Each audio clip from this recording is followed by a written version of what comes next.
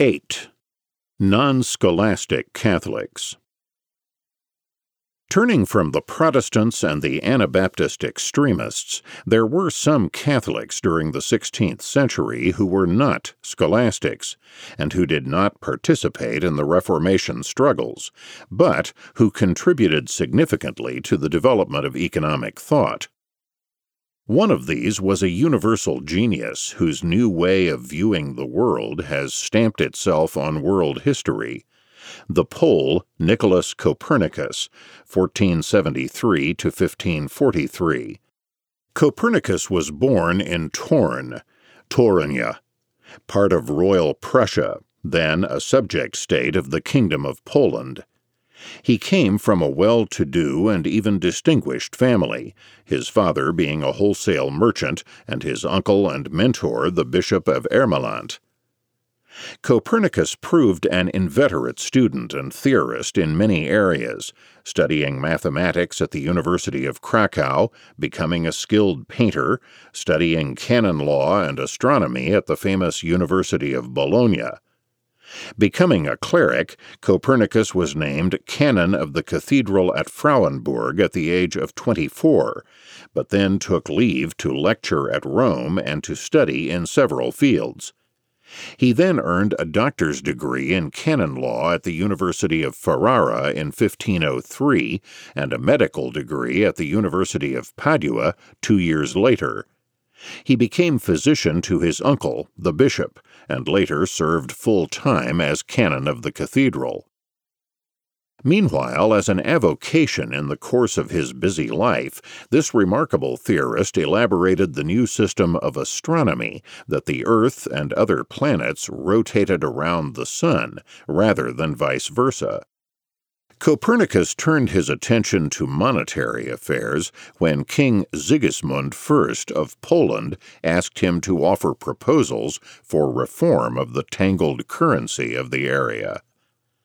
Since the 1460s, Prussian Poland, where Copernicus lived, was the home of 3 different currencies: that of Royal Prussia, the Polish kingdom itself, and that of Prussia of the Teutonic Order. None of the governments maintained a single standard of weight. The Teutonic Order, in particular, kept debasing and circulating cheaper money. Copernicus finished his paper in 1517, and it was delivered to the Royal Prussian Assembly in 1522 and published 4 years later. Copernicus' proposals were not adopted, but the resulting booklet, Monetae Cudendae Ratio, 1526, made important contributions to monetary thought. In the first place, Copernicus strengthened the exposition of Gresham's law, first set forth by Nicole Orem a century and a half earlier. Like Orem, he began with the insight that money is a measure of common market value. He then proceeded to show that if its value is fixed by the state, money fixed artificially cheaply will tend to drive out the dearer. Thus Copernicus declared that it is impossible for good, full-weighted coin and base and degraded coin to circulate together, that all the good coin is hoarded, melted down, or exported, and the degraded coin alone remains in circulation. He also pointed out that in theory the government could keep adjusting the legal values of 2 monies in accordance with fluctuating market values, but that in practice the government would find this too complex a task. In the course of his discussion, Copernicus also became the first person to set forth clearly the quantity theory of money, the theory that prices vary directly with the supply of money in the society.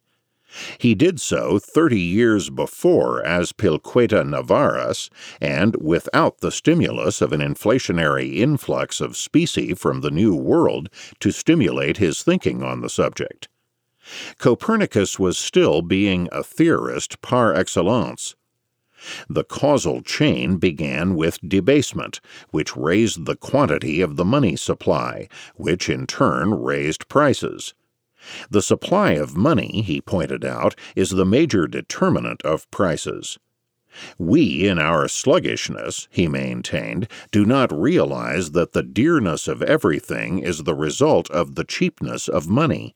For prices increase and decrease according to the condition of the money.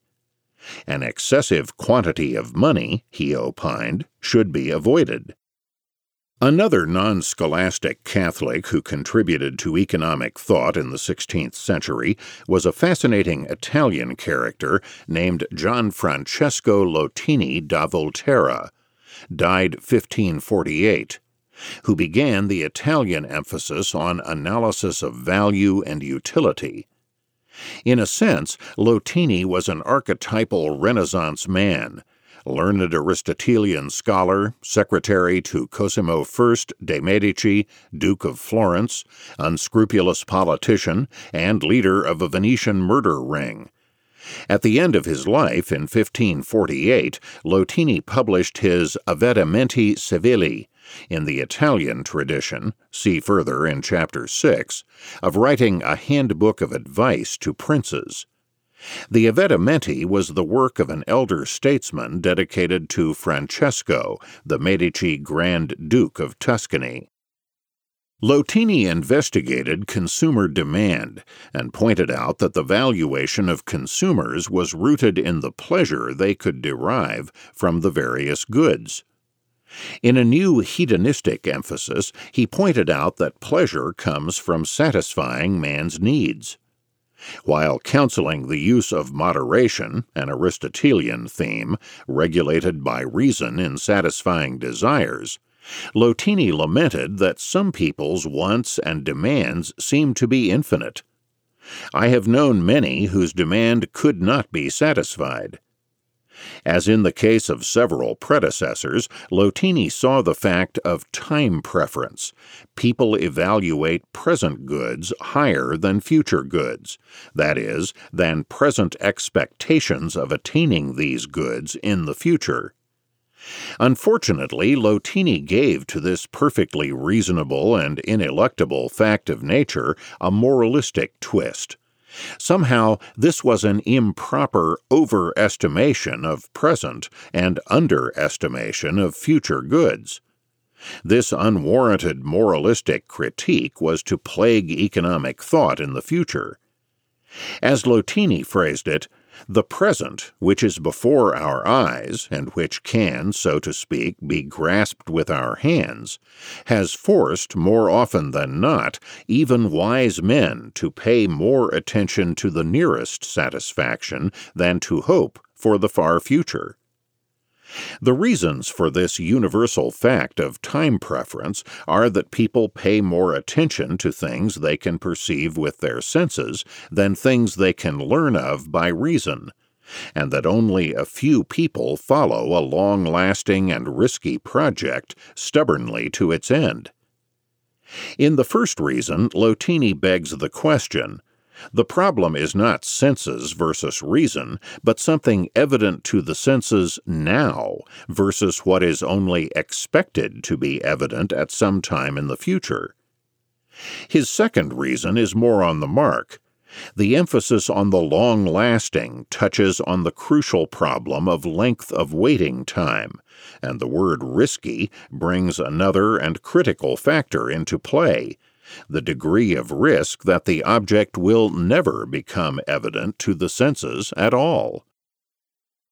Lotini's work went into several editions shortly after his death, and a copy has been found belonging to the great English poet and theologian John Donne, 1573 to 1631, whose marginal notes reveal the Aristotelian influence upon Donne. Successor to Lotini was Bernardo Davanzati, 1529 to 1606, a Florentine merchant, erudite classicist, and renowned translator of Tacitus, and an arch-Catholic historian of the Reformation in England. At the age of 17, young Davanzati became a member of the Florentine Academy.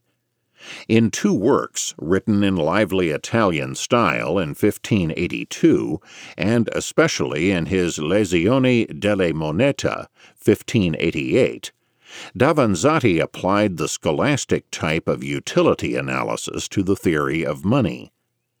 Thus Davanzati approached and solved, with the exception of the marginal element, the paradox of value, comparing demand and scarcity. Davanzati also followed Buridan in developing what would later be the excellent analysis by Karl Menger, father of the Austrian school in the late 19th century, of the origin of money. Men, wrote Davanzati, need many things for the maintenance of life, but climates and people's skills differ. Hence there arises a division of labor in society. All goods are therefore produced, distributed, and enjoyed by means of exchange. Barter was soon found to be inconvenient, and so locations for exchange developed, such as fairs and markets. After that, people agreed, but here Davanzati was cloudy on how this agreement took place, to use a certain commodity as money, that is, as a medium for all exchanges. First, gold and silver were used in lump pieces. Then they were weighed, and then stamped to show weight and fineness in the form of coins. Unfortunately, in his later historical sketch of the theory of money, Menger was ungracious enough to dismiss Davanzati brusquely as simply someone who traces the origin of money back to the authority of the state. 9. Radical Huguenots. Calvin began his own Reformation after Luther, but it rapidly swept through Western Europe, triumphing not only in Switzerland, but more importantly in the Dutch Netherlands, the main commercial and financial center of Europe in the 17th century, and coming within a hair's breadth of dominating Great Britain and France. In Britain, Scotland was conquered by Calvinism in the form of the Presbyterian Church, and Calvinist Puritanism heavily influenced the Anglican Church and almost conquered England in the mid-17th century.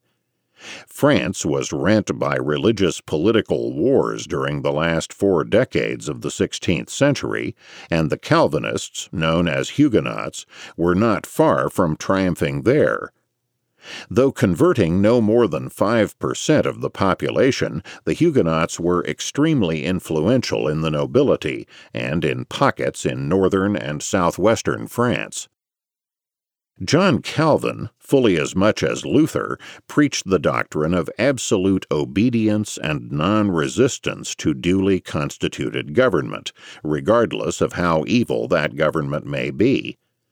But Calvin's embattled followers, enjoying rising aspirations against non-Calvinist rulers, developed justifications for resistance to evil rulers. These were first set forth in the 1550s by the English Marian exiles in Switzerland and Germany during the reign of the last Catholic monarch in England, Queen Mary. This radical tradition, including the people's right to tyrannicide, was carried on by the Huguenots in the following decades. Stimulated by the horror of the massacre of St. Bartholomew's Day in 1572, the Huguenots promptly developed libertarian theories of radical resistance against the tyranny of the crown. Some of the most notable writings are the jurist François Hautemont's 1524 to 1590 Franco-Gallia, written in the late 1560s but first published in 1573. The anonymous Political Discourses, 1574, and the culminating work at the end of the 1570s by Philippe du Plessis-Mornay, 1549 to 1623, The Defense of Liberty Against Tyrants, 1579. Defending tyrannicide in particular was the political discourses, which bitterly attacked the so-called theologians and preachers who asserted that no one may ever lawfully kill a tyrant without a special revelation from God. The other Huguenot writers, however, were far more cautious on this touchy issue. Furthermore, 3 decades before the radical Spanish scholastic Juan de Mariana, the Huguenots advanced a pre-Lockean theory of popular sovereignty. In particular, Hautmont warned that a people's transference of their right to rule to the king can in no way be permanent or irrevocable. On the contrary, the people and their representative bodies have the right of continual surveillance of the king, as well as of taking away his power at any time. Not only that, but the States General is supposed to have continuing day-to-day power to rule. Hautmont won general Huguenot acceptance of this new creed by cloaking it in terms of Jean Calvin's original, quite contrasting, political doctrine.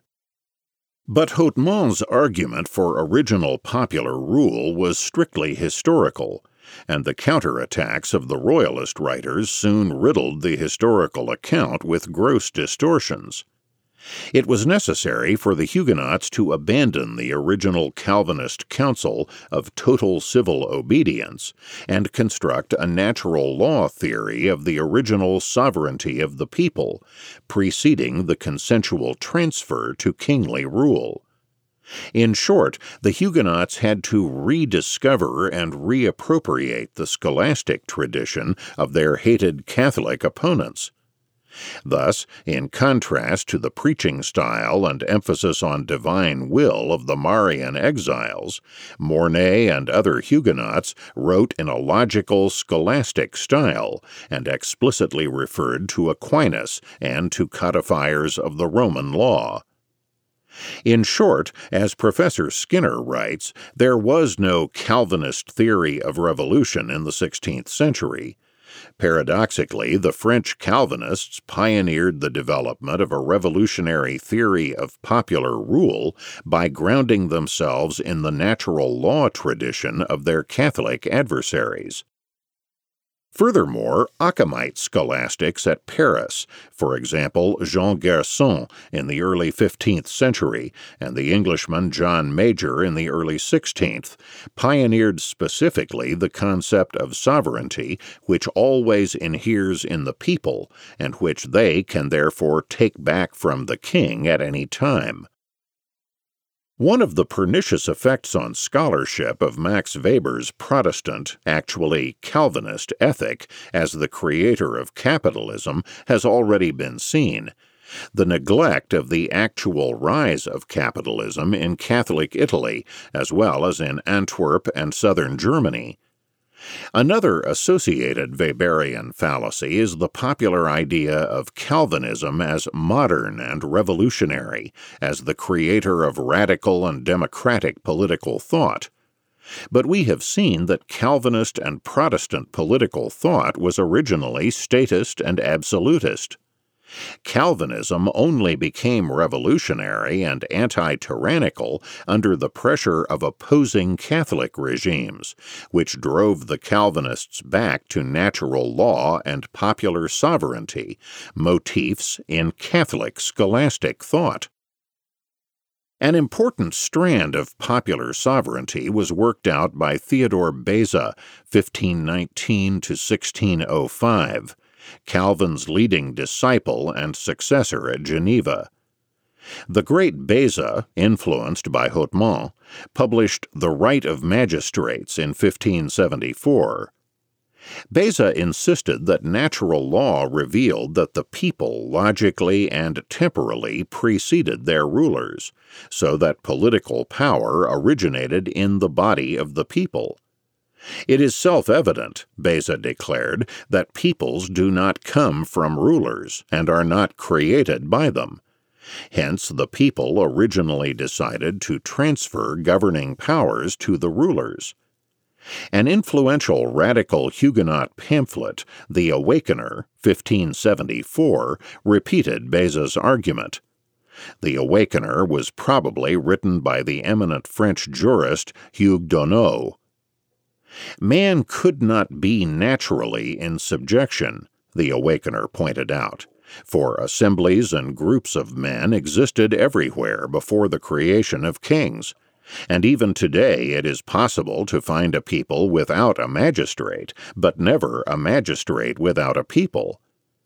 If man is not to be naturally free but naturally enslaved, then we must absurdly conclude that the people must have been created by their magistrates, when it is obvious, to the contrary, that magistrates are always created by the people. As usual, Philippe Duplessis Mornay summed up the position with trenchant clarity. No one, he observed, is a king by nature. And furthermore, and with particular point, a king cannot rule without a people, while a people can rule itself without a king. Hence it is evident that the people must have preceded the existence of kings or positive laws, and then later submitted themselves to their dominion. Hence, man's natural condition must be liberty, and we must possess freedom as a natural right, a right that can never be justifiably removed. As Mornay put it, we are all free by nature, born to hate servitude and desirous of commanding rather than yielding obedience. Further, continuing this proto-Lockean analysis, the people must have submitted themselves to governmental rule to promote their well-being. Following John Major, Mornay was clear that the kind of well-being the people advanced in setting up government was to protect their individual natural rights. To Mornay, as to Major, a right over something was being free to hold and dispose of it, that is, a right in the object as property. The people retain such rights when they establish polities, which they willingly create in order to ensure greater security for their property. These rights of property include the natural right of everyone in their own persons and their liberties. Governments are supposed to maintain those rights, but often become the main transgressors. Mornay was careful to point out that the people, in establishing governments, cannot alienate their sovereignty. Instead, they always remain in the position of the owner of their sovereignty, which they merely delegate to the ruler. The whole people, therefore, continues to be greater than the king and is above him. On the other hand, Mornay and the other Huguenots were constrained to temper their revolutionary radicalism. First, they made it clear, in a manner wholly consistent with their view that the whole people retain their sovereignty, that the people are not really the people as a whole, but their representatives in the magistrates and the States General. The people have necessarily given their sword to these institutions, and therefore, when we speak of the people collectively, we mean those who receive authority from the people, that is, the magistrates below the king and the assembly of the estates. Moreover, in practice, these alleged representatives keep the enforcement of the king's promises in their hands, since that power of enforcement is a property of the authorities that have the power of the people in them. Furthermore, according to the Huguenots, the sovereign right is only in the people as a whole and not in any individual, so that tyrannicide by one subject is never permissible. The people as a whole are above the king, but the king is above any single individual.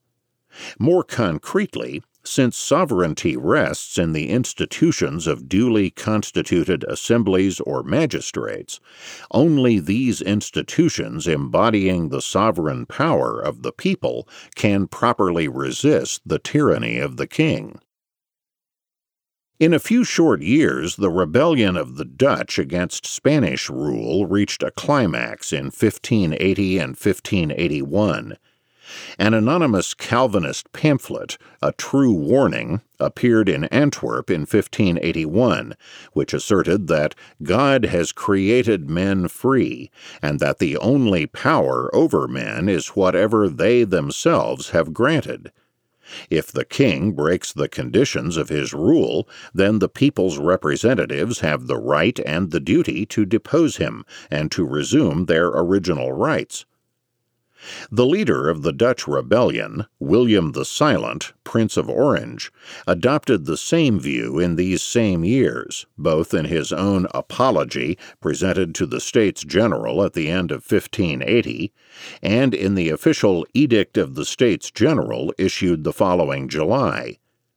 It should be noted that the apology was largely written by Mornay and other Huguenot advisers. The edict declared that the King of Spain had forfeited his sovereignty, and that the United Netherlands had at last been obliged, in conformity with the law of nature, to exercise their unquestioned right to resist tyranny and to pursue such means as necessary to secure their rights, privileges, and liberties. 10. George Buchanan, Radical Calvinist. The most fascinating as well as the most radical of the Calvinist theorists of the late 16th century was not a French Huguenot, but a Scot, who spent most of his time in France. George Buchanan, 1506 to 1582, was a distinguished humanist historian and poet who taught Latin at the Collège de Guyenne in Bordeaux. Buchanan was trained in scholastic philosophy at the University of St. Andrews in the mid-1520s, where he studied under the great John Major. An early convert to Calvinism, Buchanan became a friend of Beza and of Mornay and served as a member of the General Assembly of the Church of Scotland. British Calvinist thinkers of the 1550s, refugees from the Catholic rule of Queen Mary, had worked out in exile a justification for rebellion against tyranny in terms of the godly against idolatry. It remained to restate revolutionary theory in secular, natural rights terms, rather than in the strictly religious concepts of godliness and heresy. This feat was accomplished by the Scot, George Buchanan, in the midst of a struggle of the Calvinist majority of Scotland against their Catholic queen. A revolution in 1560 had conquered the Scottish Parliament for Calvinism in a now overwhelmingly Calvinist country, and 7 years later the Calvinists deposed the Catholic queen, Mary Stuart. In the course of this struggle, Buchanan, in 1567, began to draft his great work, The Right of the Kingdom in Scotland, which he published in 1579. Parts of Buchanan's argument appeared in speeches delivered by the new Scottish regent James Stuart, Earl of Moray, in 1568, and then in discussions between the Scottish and English governments 3 years later. Buchanan began, like the Huguenots, with the state of nature and a social contract by the people with their rulers, a contract in which they retained their sovereignty and their rights. But there were two major differences. In the first place, Beza and Mornay had talked of two such contracts, a political-social contract and a religious covenant to act as a godly people. With Buchanan, the religious covenant drops out totally, and we are left with the political contract alone. Some historians have interpreted Buchanan's radical step as secularizing politics into an independent political science. More accurately, Buchanan emancipated political theory from the directly divine or theological concerns of the Protestant founders, and returned it to its earlier base in natural law and in human rights. More radically, Buchanan swept away the entire inconsistent Huguenot baggage of the people, virtually alienating their sovereignty to intermediate representatives. On the contrary, for Buchanan, the people consent to and contract with a ruler, and retain their sovereign rights, with no mention of intermediate assemblies. But this puts far more revolutionary implications on natural rights and popular sovereignty.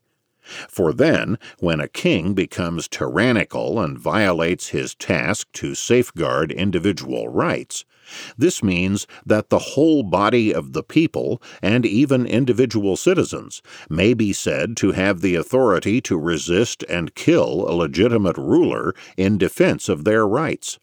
Thus, over 2 decades before the Spanish Jesuit de Mariana, George Buchanan had arrived for the first time at a truly individualist theory of natural rights and sovereignty, and therefore a justification for individual acts of tyrannicide. Thus, in what Professor Skinner calls a highly individualist and even anarchic view of political resistance, Buchanan stressed that since the people as a body create their ruler, it is possible at any time for the people to shake off whatever imperium they may have imposed on themselves. The reason being that anything which is done by a given power can be undone by a like power. Furthermore, Buchanan adds that since each individual must be pictured as agreeing to the formation of the Commonwealth for his own greater security and benefit, it follows that the right to kill or remove a tyrant must be lodged at all times, not only with the whole body of the people, but even with every individual citizen. So he willingly endorses the almost anarchic conclusion that even when, as frequently happens, someone from amongst the lowest and meanest of men decides to revenge the pride and insolence of a tyrant by simply taking upon himself the right to kill him, such actions are often judged to have been done quite rightly. We have seen that the Spanish Jesuit Juan de Mariana developed a similar theory of Lockean popular sovereignty and of individual tyrannicide 2 decades later. As a scholastic, he too had a natural law contract and not any religious covenant at the base of his theory. Skinner ably concludes that the Jesuit Mariana may thus be said to link hands with the Protestant Buchanan in stating a theory of popular sovereignty which, while scholastic in its origins and Calvinist in its later development, was in essence independent of either religious creed, and was thus available to be used by all parties in the coming constitutional struggles of the 17th century. More typical, however, of the dominant strand of radical Calvinism emerging from the 16th century was the distinguished Dutch jurist Johannes Althusius, 1557 to 1638. His magnum opus was his treatise of 1603, Politics Methodically Set Forth.